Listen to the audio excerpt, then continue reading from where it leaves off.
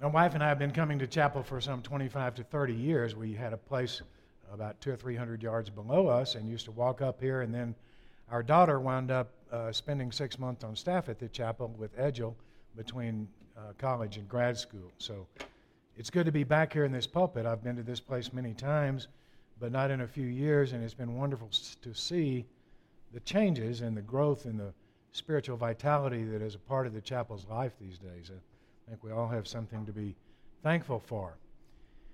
One of the things I've done with my ministry, in addition to practicing cardiology and ministry on staff at an Episcopal church in Waco, Texas, was teaching at Baylor in a program we started called Medical Humanities. And in that, we tried to find ways to integrate the life of the Spirit and the life of the faith with the world of healthcare and healthcare delivery. And one of my favorite classes to teach was a class that we called Narrative Medicine. And we believe that through the power of stories is how we ultimately engage the truth of our patients' lives. We can't become good healers until we can learn to listen to and engage the power of a story. And I think that's a profound way that we can think about what we just heard, because what we just heard is God's story to us.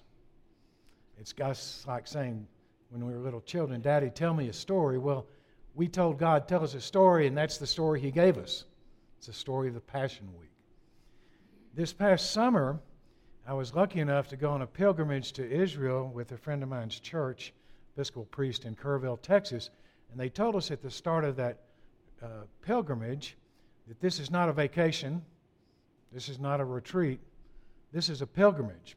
And so we engaged that whole 12 or 13 days from the notion that we were going to listen to the stories of the biblical events and engage them at some deeply personal, spiritual level. So at each place, each stop we took, we heard meditations and reflections on part of the narrative that we just heard.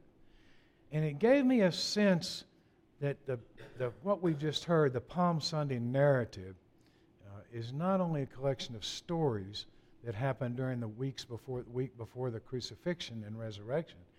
It's the story that we can engage on a deeply personal level.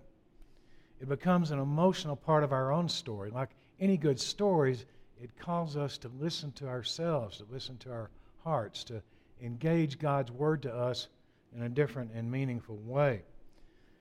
And so as I was thinking about that this week, I found myself wondering what the disciples were thinking about in that week. You have to remember, they had made their way from Nazareth, 100 miles north, all the way down through the Galilean shores, down through the Judean wilderness, into Jerusalem.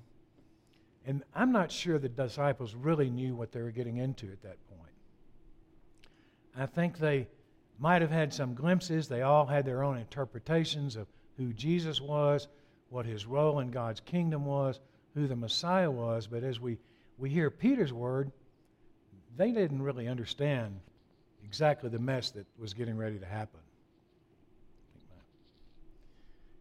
So I found myself wondering what the disciples were thinking. There are all these different sects. The Pharisees were claiming to have one answer, the Sadducees the other, the Essenes another. Jerusalem was a melting pot and a boiling pot at the time of a strategy against the Roman Empire, the powers of the world. And so this week I wasn't quite sure if I was a disciple what I would have been thinking on Palm Sunday. I'm not sure they really understood what was getting ready to transpire. But I think one of the common denominators that they experienced was fear. Fear. They knew things might be getting ready to go south, but they didn't know how bad it was getting ready to be. And it's always amazed me when we hear the biblical narratives with these strange experiences that threaten to undermine our sense of security and challenge us to be better than we were. What does God always say? Either through his or her own voice, or through the voice of an angel, he always says, fear not. Fear not. Well, how can you not fear the Sunday before Good Friday? So the question we have to ask ourselves this week is, how do we engage our fears? We all have fears. We have fears of economic security, of the turmoil in our nation, of our loved ones who may be sick, of the tragedies in Nashville where our daughter lives. We all have our fears, and the disciples had their fears, but God says, fear not. You know, it's interesting to me that both psychologists and anthropologists, when you ask them how humans and most mammals respond to fear, we have two fundamental responses: flight or fight. We run away, or we get our arms and we fight back. But the power of the gospel narrative this week is that Jesus is telling us there's a third way that we can deal with fear.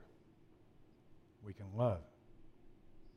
It's the power of love that casts out the fear in our lives that threaten us and threaten to drown us and overwhelm us in times of stress and turmoil and sadness. In Paul's letter to the Philippians, he had another Greek word besides agape, which we heard earlier, of the kind of love that can transform fear, and that's called kenosis. In Paul's letter to the Philippians, he talks about the self-emptying, sacrificial love of Jesus. And that's what's going on from Sunday to Friday, is kenosis. It's a way that Jesus was able to empty himself through the power of radical love to transform the world and transform his disciples so that they could endure Good Friday. Without that transforming power, we become sterile shells of a failed movement. But Jesus' sacrifice that he knew he was heading towards, it becomes love in action. It's a form, he changes the notion of love from a feeling to an action verb. And that's the most powerful single movement that any of us can be called to make. We can take the fear, the sadness, the anxiety of the unknown and turn it into something profoundly human and profoundly divine. Viktor Frankl, of all people, a Jewish refugee who was in prison, wrote a great book called about how to transform fear. And in it, he realized that he could only change his life and his response to the Holocaust one life, one movement at a time. He called it man's search for meaning. So Palm Sunday can be sometimes seen as a premature victory lap because Easter isn't here yet. It can also be seen as a prelude to Good Friday, which is a pathos, but I would submit that we can only embrace the fullness of the Passion Week until we enter this gnosis of sacrificing a piece of ourselves so that we can empty out and fill that empty spot back up with the love of God when we encounter the brokenness of the world. When we do that, I think Palm Sunday becomes a place that we can all become wounded healers. Henry Nouwen, the great Catholic writer, talked about becoming a wounded healer. And true healing takes place if we embrace both the brokenness and the pain that leads to Good Friday, and that prepares us then for next Sunday's celebration of life. Let us pray.